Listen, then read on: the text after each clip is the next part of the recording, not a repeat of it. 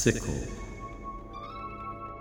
Bleeding saints and forest witches, the past unburied, the books unsealed, the old celebration returning.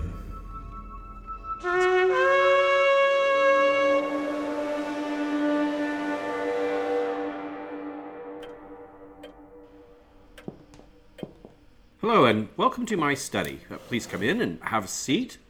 All the books surrounding you are those used to research our show, and the individual to my right here, along with managing domestic duties, serves as our reader for any passages that will be directly quoted from the sources. Her name is Mrs. Carswell. Hello.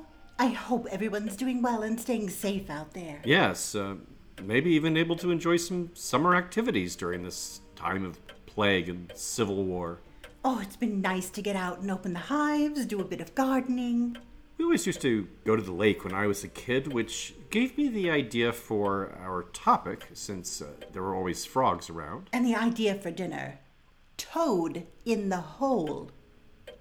It doesn't involve actual toads, in case anyone is wondering. No, the traditional meat is just sausage, so I'm not averse to eating frog. I think that would have been a bit much for me to prepare. You certainly made that clear. What does that mean? You seemed upset that I should even talk about it. I don't know where you get frogs for cooking now anyway. There used to be a man down by the lake who would sell them, but it always felt dodgy, like you were making a drug deal or something. I wouldn't want anything to do with it. Yeah, he was always finding bodies when he was out at night catching frogs. Apparently, they attracted eels, which he also sold. So he didn't tell the police right away. And he ended up doing time. I don't know how long, but no more frogs, no more eels. Oh, disgusting. Yeah, well, I didn't think anything disgusted you more than eating frogs until I asked you about Toad in the Hole, and you had to go hide in your room for 3 hours. It was only an hour. I thought you were saying something vulgar and upsetting. And the pudding that isn't a pudding, it was all just confusion. I guess popover would be the American term for Yorkshire pudding. Toad in the Hole, for our American listeners, is a sausage baked in Yorkshire pudding. Such an ugly name. Why on earth would you call it that? Different theories. The one I like is the idea that the sausage being sort of hidden in the pastry is like one of those toads that are found encased in rock, miraculously alive. You know, the Charles Fort stuff. We had one of those where I grew up. It was in a cave. In a mine or a cave? A cave the kids visited out in the woods. They always wanted me to go see it, but caves make me nervous. If it wasn't a mine, how was it discovered? The stories are usually about rocks broken open in mines or quarries and the live toad found inside. It was still inside the rock. They said you could hear it croaking in the wall. Croak once for yes, twice for no, like fortune-telling. That's a whole different thing. I didn't want to go, so they asked it questions about me. Not that I wanted them to. And then they would come and tell me all the things a toad said. Cruel things. It sounds like they were just teasing you. That's what Mother said. Things got better when we started homeschooling, but I've always hated toads. It's in their eyes, a cruel look. Something knowing and cruel. Well, it's an interesting story, a fortune-telling toad in a cave. I guess that's what it is to you. Who knows what they would have done to me if they'd gotten me into that cave, in the dark. Something terrible, I'm sure. You know, every time I have a dinner request that's a little unusual, I feel like you have to trot out some horrible negative story. I'm not making this up. I just feel like there's some negativity about special requests. When I brought up having duck, it was something about your neighbor drinking turpentine and going blind, and I don't even know how that was supposed to be related. Well, Duck. you're the one talking about corpses in a swamp when frog legs come up.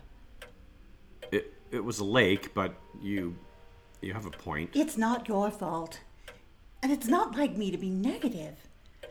I think the house is affecting us. There's something about it. Something in the air somehow. Let's just try to get going on this so we can eat while it's still hot. Episode... You can eat. Episode 49, Toad Magic.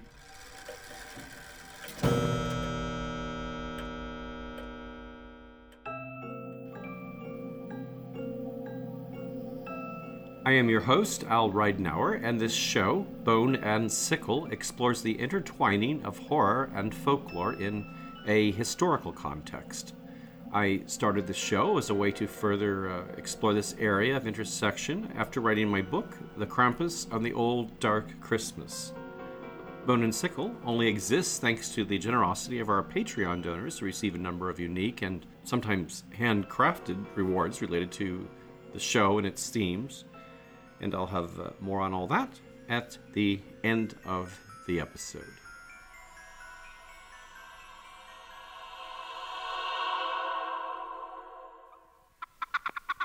This is a warning chirp of the boreal toad, Bufo boreas, a species that has no mating call, but still utters a warning chirp if seized by another male. Forced back and forth over the vocal cords at approximately 75 times per second, they can produce a high-pitched trill of the southern toad, Bufo terrestre, first at normal speed, and then reduced to half the normal speed.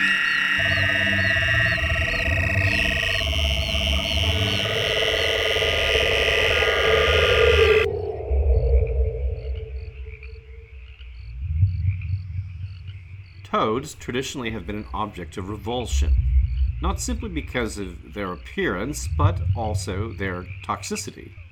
When a toad is molested, it produces a frothy substance from two wart-like parotid glands on its back, a venom called bufotoxin, named for the family Bufenidae, a land-dwelling subset of the order Anura, that is, frogs.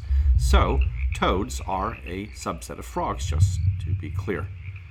The toxicity of their poison can vary widely depending on the particular species, but this danger, however great, has contributed to the animal's folkloric status. In the 1st century, the creatures have a diabolical cameo in the Book of Revelation as 3 foul spirits, like frogs, coming from the mouth of the dragon, from the mouth of the beast, and from the mouth of the false prophet.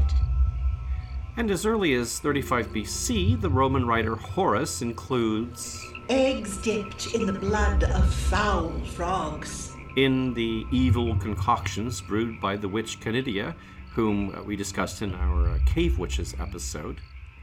But it's in the early modern period when the connection between witches and toads becomes most prominent.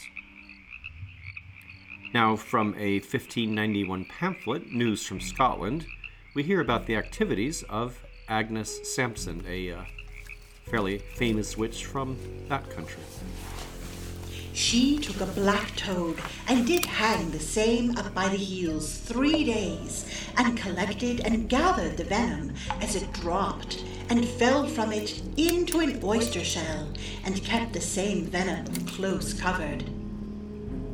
Agnes Sampson, known as the Wise Wife of Keith, was an elderly matron caught up in an alleged plot against James VI of Scotland before he became James I of England.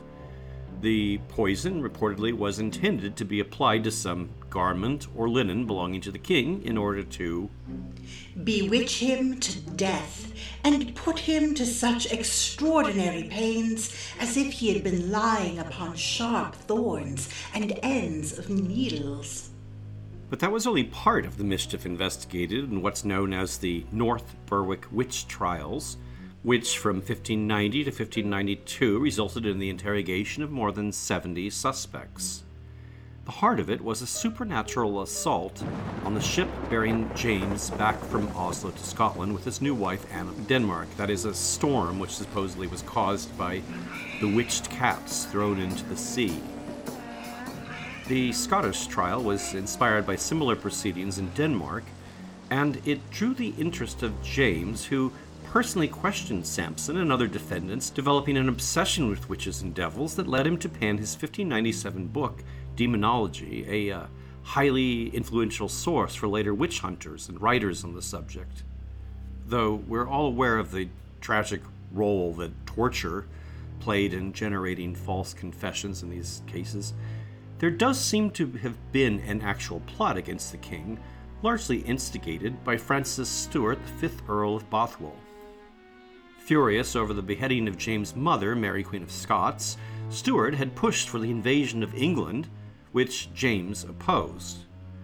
Offended at this betrayal to his cherished cause, Stuart began consulting his friend Richard Graham, a figure well known within the aristocracy for his involvement in necromancy.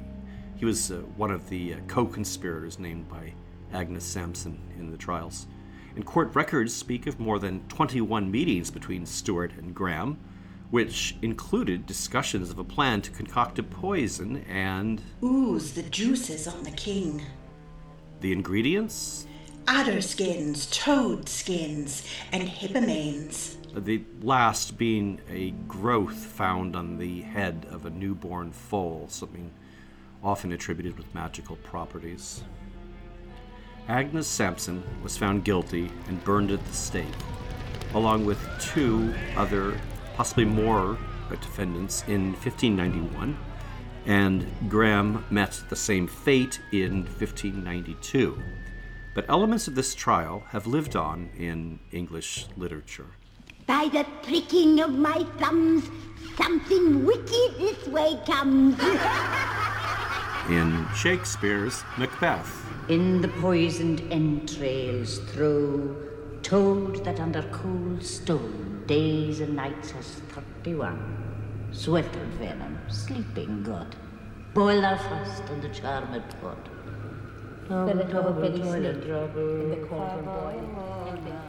Probably written in 1606, a few years after James had ascended to the English throne, this play is widely regarded as Shakespeare's effort to curry favor with the monarch.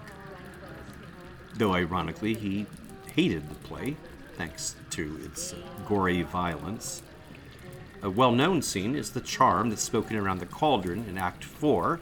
It begins as the first witch drops into the brew a toad that under cold stone days and nights has 31 sweltered venom sleeping got.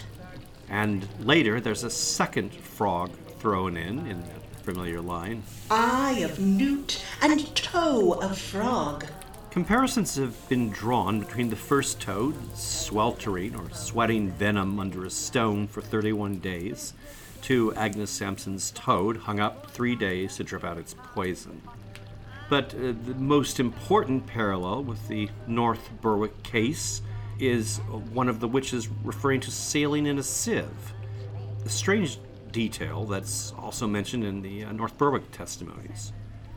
Shakespeare also has a witch talk about setting a storm to sink the ship or bark of an enemy. Though his bark cannot be lost, yet it shall be tempest-tossed. And the same might be said in the case of James. Perhaps the most flattering element to James was the virtuous depiction of Macbeth's victim, Lord Banquo, whom James regarded as an ancestor, despite the figure actually being more of an imaginary conglomerate borrowed by Shakespeare from the pseudo-historical volume Holinshed's Chronicles.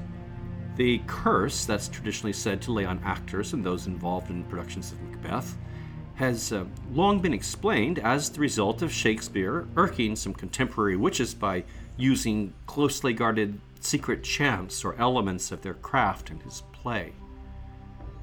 While this bit of folklore is invoked to explain any number of mishaps, particularly from 1920 to today, the most notorious is surely the 1848 example, the Astor Place riots, in which more than 24 people were killed and 120 injured in a conflict between supporters of visiting English actor William Macready and American favorite Edwin Forrest, both playing in competing versions of Macbeth in New York theaters only blocks apart.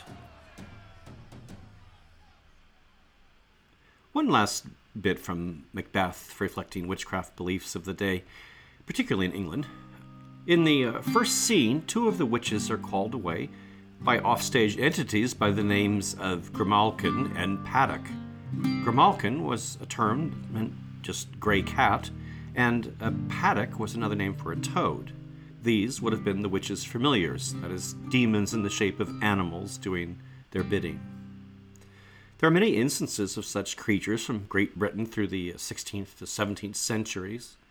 In Scotland, Isabel Gowdy, who made quite a splash with her lurid stories of witches' sabbaths, testified that her coven had sent a plow drawn by toads instead of oxen, going several times about the field, all the coven following and praying to the devil.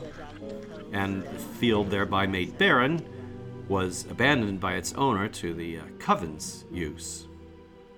From Essex, we have the story of Elizabeth Francis, who in 1579 was reported to possess a familiar by the name of Satan, something that turned from cat to toad and back again, and would steal sheep for her, and, by its touch, inflicted on her troublesome husband a lameness whereof he cannot be healed.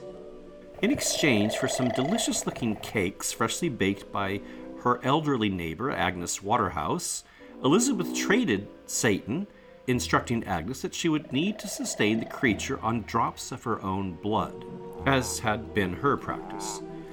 The creature, now in its toad form, was placed by Agnes a great while in wool in a pot, until, according to court testimony, poverty obliged her to sacrifice the wool.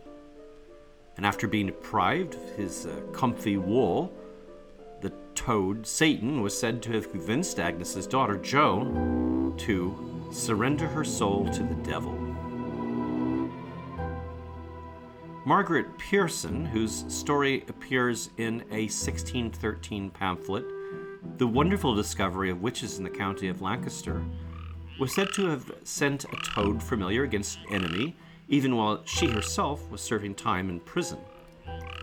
It appeared on her enemy's hearth, emerging from the fire clean to a pan of milk she removed from the flames, though it seems to have done little more than startle her. In a 1645 trial in Bury St. Edmunds, one overseen by notorious witch-finder Matthew Hopkins, testimonies imply that a woman by the name of Amy Dunny tormented a victim in the form of a toad, one which was snatched up and thrown into the fireplace.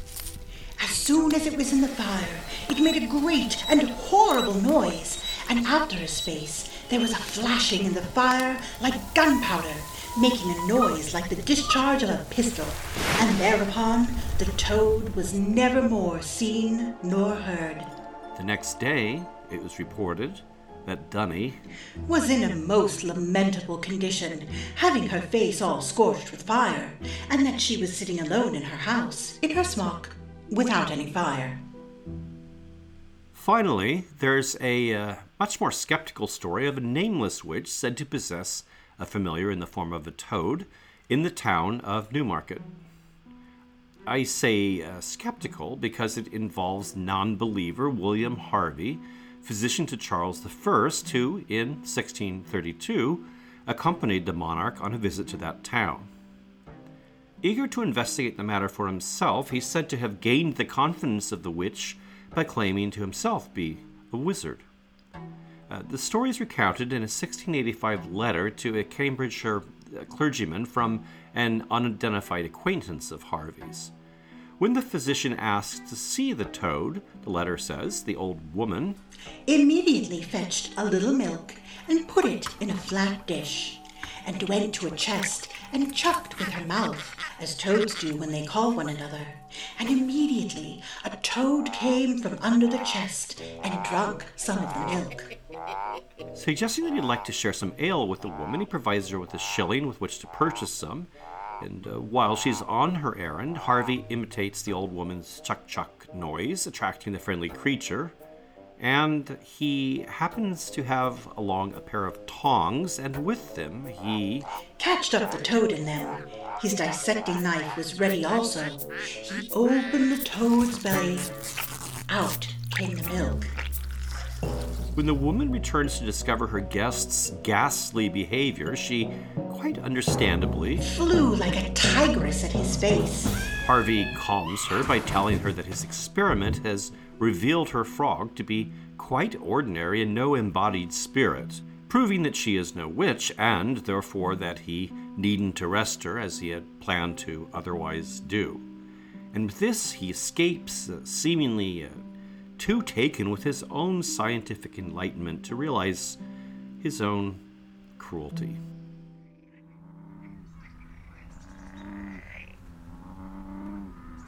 Now, to return to the issue of the toad's toxicity, a topic which loomed large in medieval imagination. In the 1150s, German abbess and philosopher, theologian, Hildegard von Bingen wrote in her volume Physica that the creature had some diabolical art in it, adding that a cat, by licking a toad, could itself become poisonous. Why the cat is still up and about licking people, I guess, could only be explained by its 9 lives. There's also a medieval legend involving the English boy saint William of Norwich and a woman named Wimmark who was imprisoned in Gainsborough. According to a hagiography written in 1173 by Thomas of Monmouth, in her prison Wimmark suffered miserable cold, hunger, stench, and attacks of toads. The last provides her and her fellow prisoners an idea for escape. They took a toad, of which there were many in the prison, and mixed its poison with the drink, and invited the jailer to drink it. The justifiably suspicious jailer insists that they drink it first, and forces them to do so. Immediately, the venom crept through the limbs of each, and all of them swelled up in so wonderful and horrid a manner that any man who saw them would be convinced that their skin must burst. Of the poisoned prisoners, only Wimmark survives, but as a result of the incident, she suffered 7 years from monstrous swelling. Upon her release, she finds that no doctor can relieve her, which is where the saint comes in. She visits his tomb in Norwich Cathedral, and upon kissing it, she vomited all that poisonous discharge on the pavement. It was horrible, no, unbearable, that there was enough of it to fill a vessel of the largest size, that the bystanders were thus constrained to leave the place, and the sacristans to cleanse the spot and strew it with fragrant herbs. Her epic regurgitation, of course, cures her permanently, and the remainder of her life is spent in gratitude to Saint William of Norwich. Luckily, the medieval imagination also provided an equally fanciful cure for toad poisonings, one thoughtfully provided by the toad itself. If you're going to carry all that poison around within you, so the reasoning went, you would surely have to have some ability to neutralize it. And that power is resident in what's called a toadstone. Shakespeare alludes to it in As You Like It. Sweet are the uses of adversity, which, like the toad, ugly and venomous, wears yet a precious jewel in his head. It's a brownish, naturally round or oval stone, which from the 14th through 18th century was set in rings and amulets prized for their ability to deflect not only the effects of toad poison, but all venomous bites and stings. To a lesser extent, was also believed to work against epilepsy, stomach ailments, diseases of the kidneys, which the stone resembles a little bit in color and appearance, and could ward off malevolent fairies, or simply function as a source of good luck. Incidentally, a bit of film trivia. In The Wicker Man, in a scene in the Summerisle Schoolhouse, part of the lessons written out on the chalkboard include the line, "The toadstone preserves the newly born from the weird woman." Different methods of obtaining the stone are suggested, though all seem to agree it's best obtained from a very large and very old toad.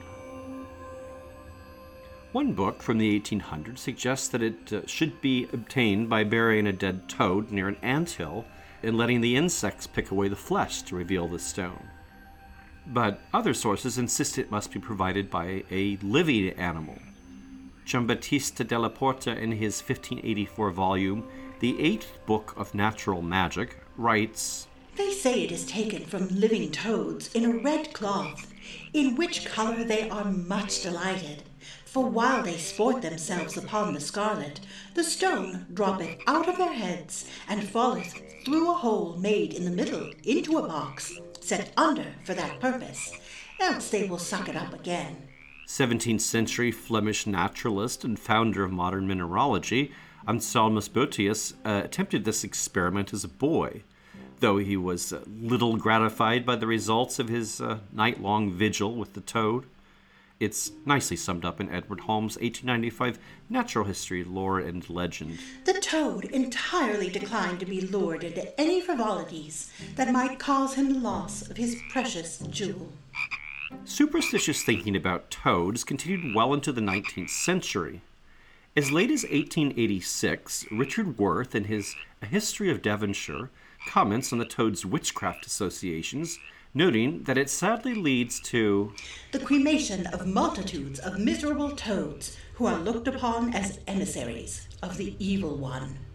While nearby in Dorset, George Roberts, a historian of that region, describes the treatment of toads quite differently, saying that at the time of his writing in 1834, a toad that makes its way into a home is ejected with the greatest care, and no injury was offered, because they were regarded as being used as familiars by witches, and regarded with veneration and awe. In the 1800s, toads were also prevalent in folk medicine and the magic cures offered by England's cunning folk. An 1884 edition of Chambers' Journal records, among various treatments for whooping cough in Shropshire, another horrible thing was to draw 3 yards of black ribbon through the body of a frog and wear it round the neck. Or the suffering child may breathe into a frog's mouth to be rid of the illness. In Cheshire, the mother, whose child has the cough, knows that she has only to poke a toad's head into her child's mouth to transfer the whooping cough to the toad.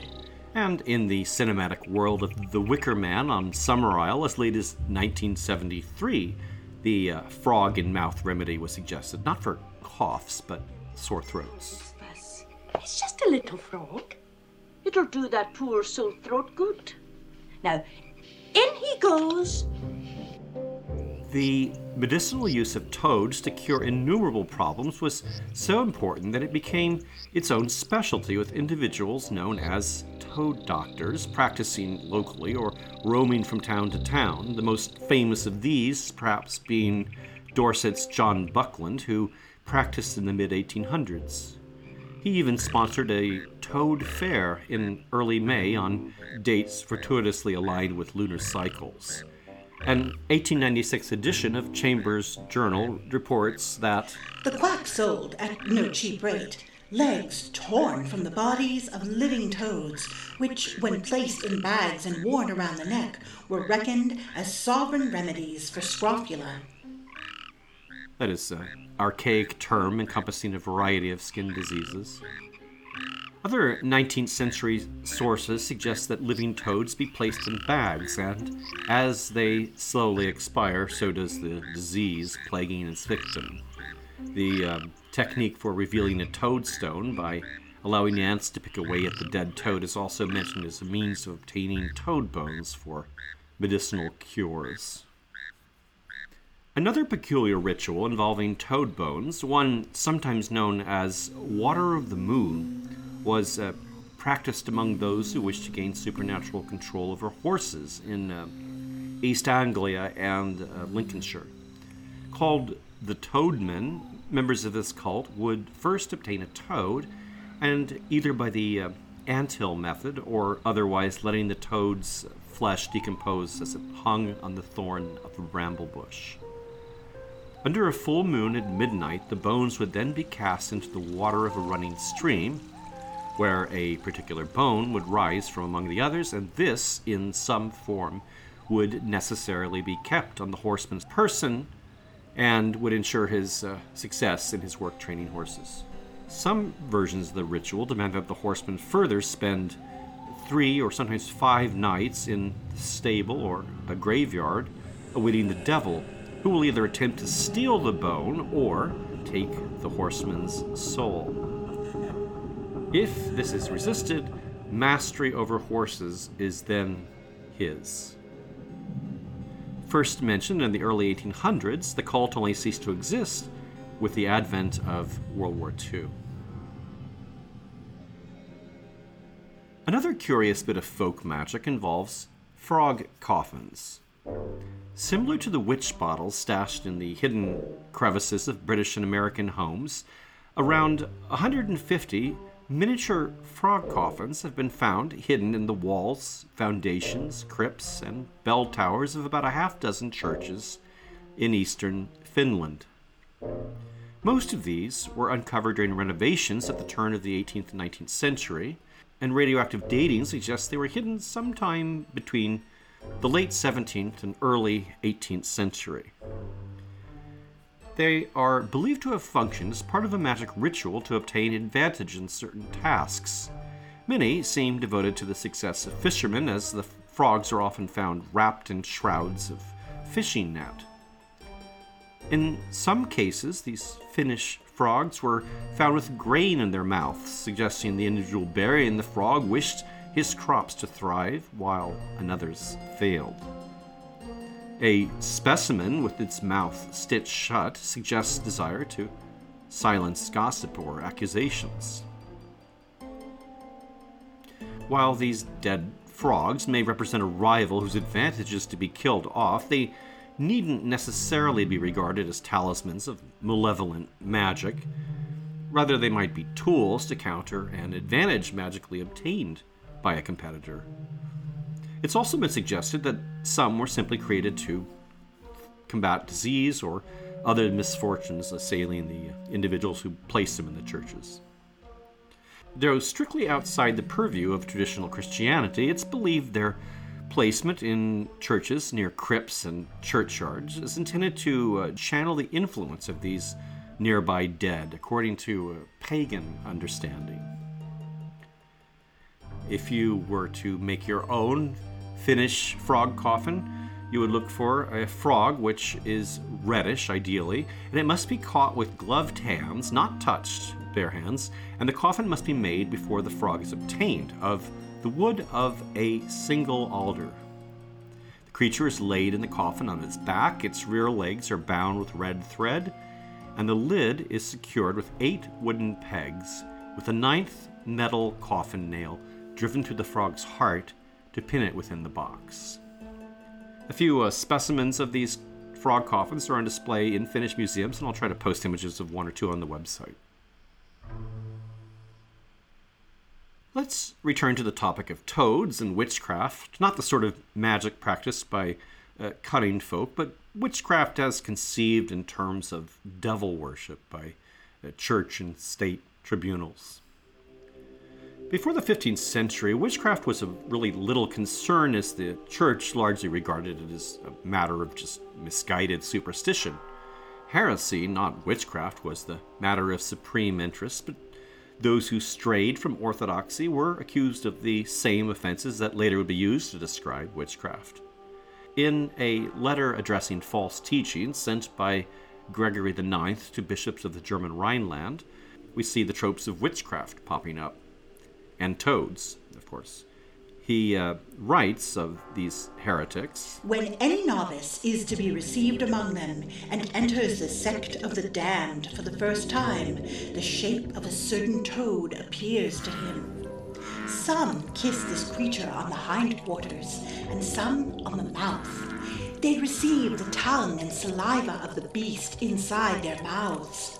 Sometimes it appears unduly large, and sometimes equivalent to a goose or duck. Sometimes it even assumes the size of an oven. In Spain, there was a terrific amount of interest in witchcraft in the northeastern Basque regions, in particular in the province of Navarra, home to the Cave of Witches at Seguramurdi, something we discussed in our Cave Witches episode.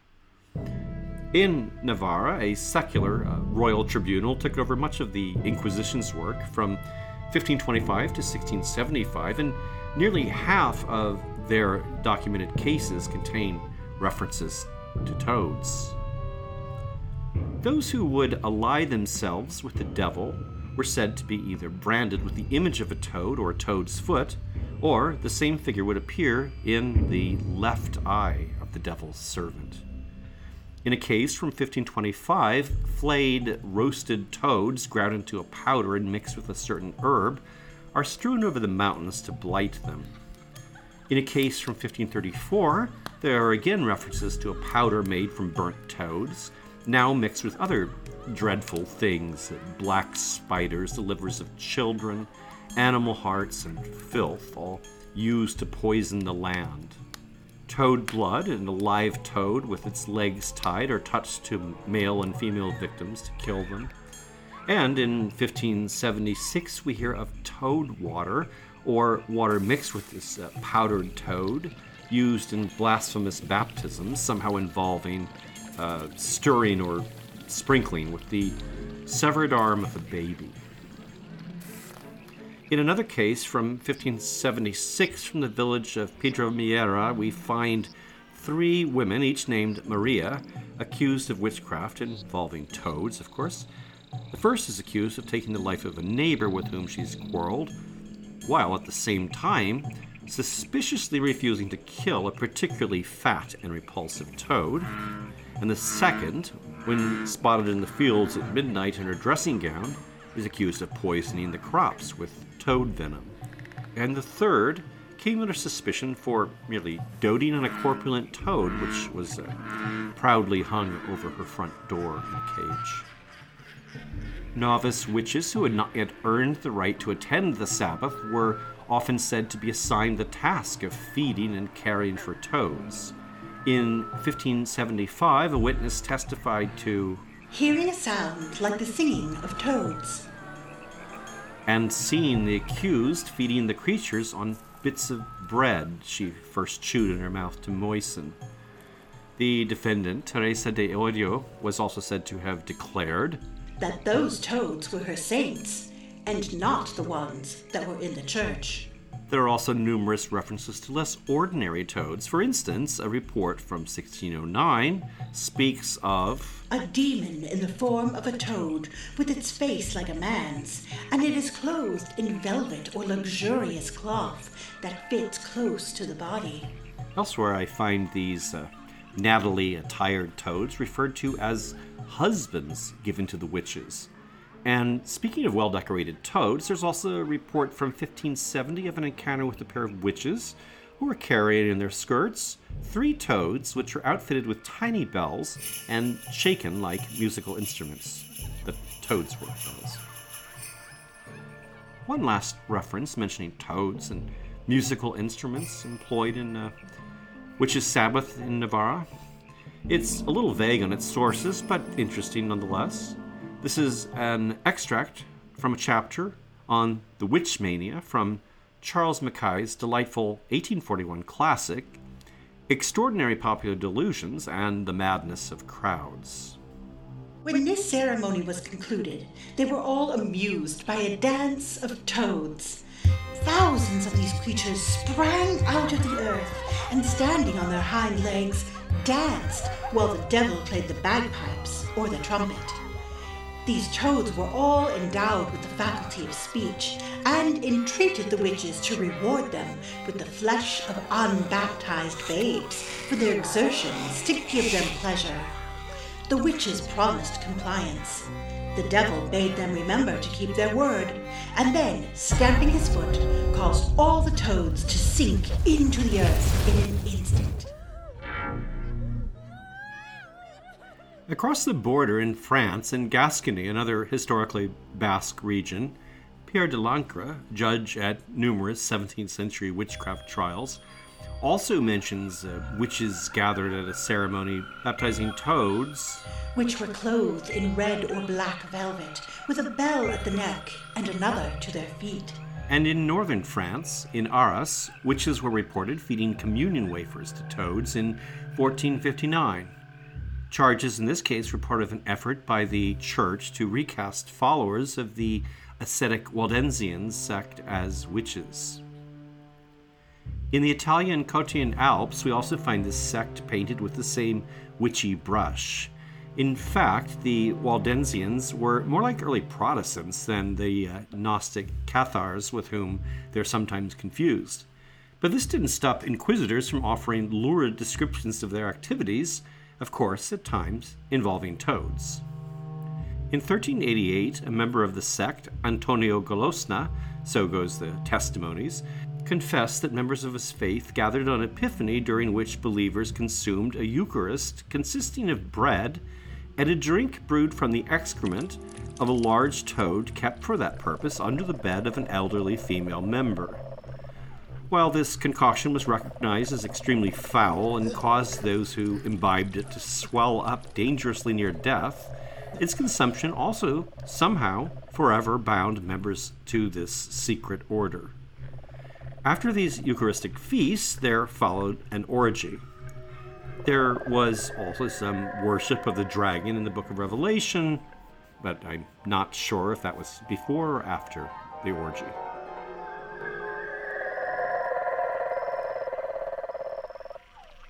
I'm sure a fair number of you have been waiting to hear of a link between witches and the hallucinogenic effects of bufotoxins. It's true that toads are mentioned in quite a few descriptions that sound like or are explicitly identified as recipes for the flying ointment supposedly used to transport witches into the fantastic realm of the witches' Sabbath. But more common by far are members of the nightshade family, belladonna, henbane, and datura, and these would be much more efficacious in inducing those hallucinatory dreams that were interpreted as otherworldly revels. The problem in assigning much role to bufotoxins here is the fact that toads in Britain and the European countries we've been discussing exude a relatively tiny amount of the psychotropic substance. Toads of the New World are loaded with much more bufotoxin. One of these is the cane toad, Bufo-rhinella, that invasive species best known for infesting Australia, Florida, and other southern states. But the creature's native habitat is South and Central America and the Caribbean, where one use of this toxin would be of particular interest to horror fans.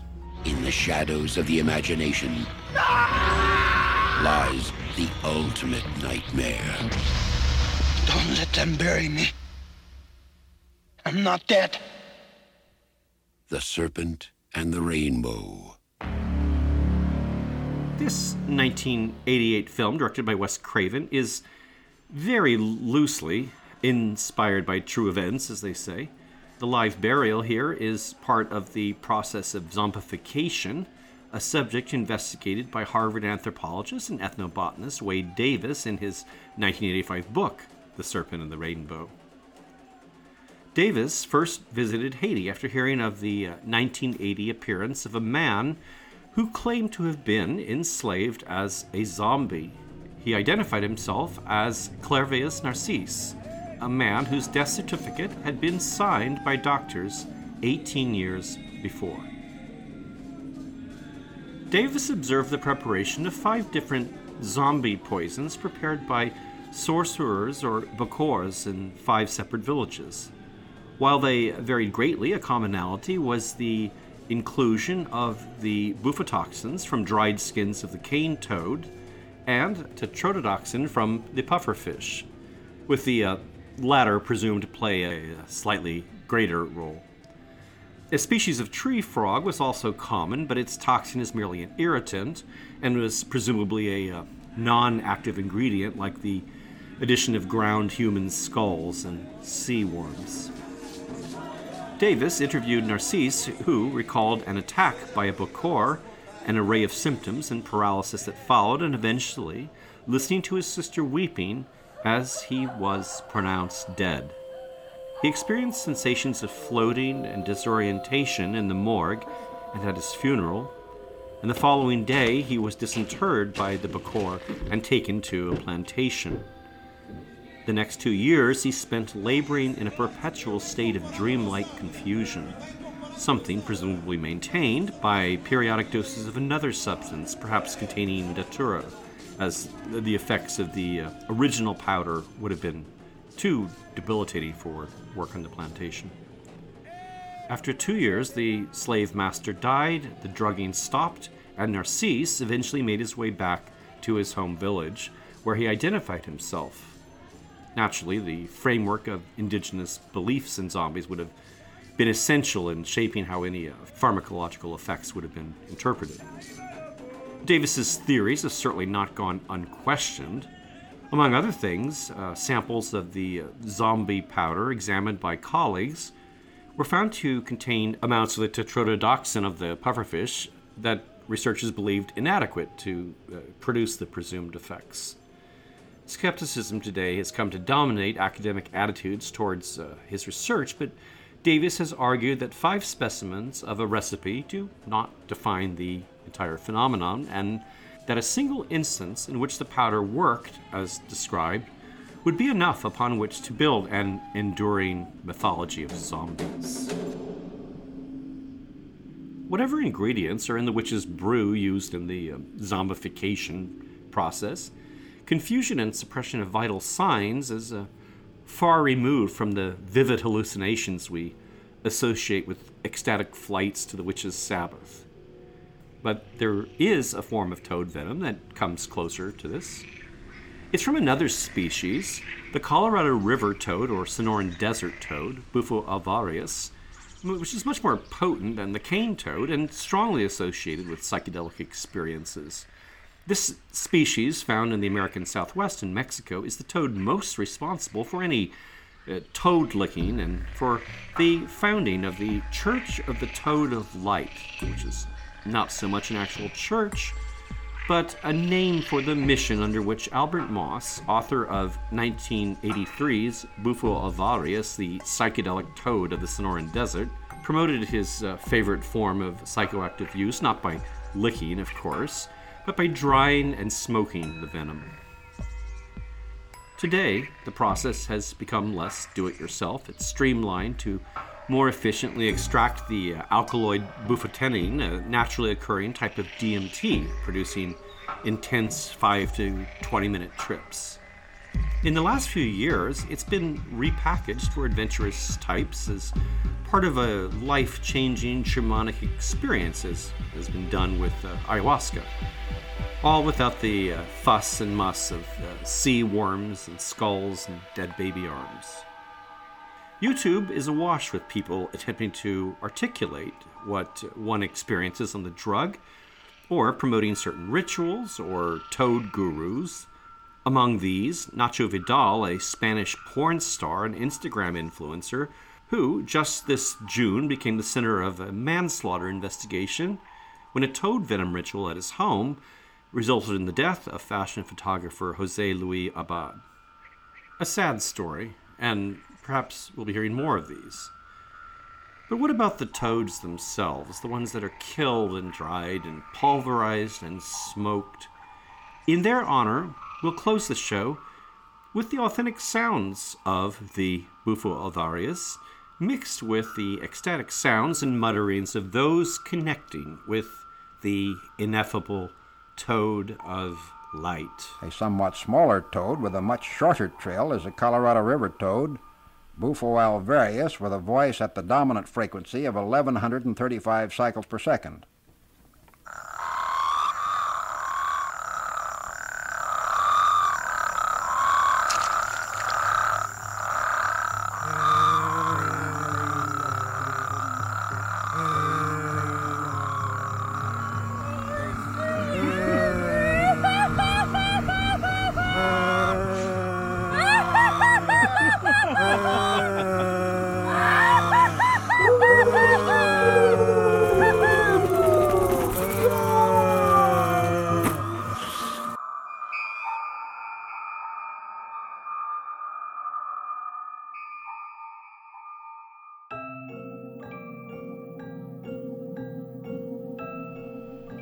I hope everyone's been enjoying our show and that you might have the opportunity to share episodes with friends if you do. As I mentioned at the top of the show, these episodes only keep coming out because of the support of our Patreon subscribers. Patreon members have a choice of rewards, including exclusive access to extra elements that go into the making of the podcast. That's lots of material that I cut out for show length. And there are digital downloads of rare books that are consulted in the preparation of the show. They receive the show soundscapes you hear in the background, my Krampus book, and a special mystery kit mailed to our top-level donors. Donation levels begin at $1 a month, and your support via Patreon is the sole support that pays for the more than 100 hours of work that goes into each episode. Can you imagine? We understand that things are a bit tight now. A lot of people laid off work, so if you can't donate, another thing to consider would be to leave a review, as these greatly help the show. I do want to thank our new patrons, Megan Forrest, very generous, Kaisa, I hope I'm pronouncing it, Devin Gott, Kara, Simon Melville, Perry Sylvester, Ryan Crum, and Stephanie Feldman. And thanks very much to Paige and Margins and Todd Orbert, BU, for their very kind reviews on Apple Podcasts. If you haven't yet, you might want to have a look at our website, boneandsickle.com. There you'll find links to our Facebook group, Twitter, Patreon, and Instagram, along with show notes with plenty of images and video links to film trailers, clips, and music used in the program. Sound design otherwise is all original for the show. Bone and Sickle is written and produced by me, Al Ridenour. Mrs. Carswell is played by Sarah Chavez, whose projects and writing related to death and culture you can check out at sarah-chavez.com. Thanks so much for listening.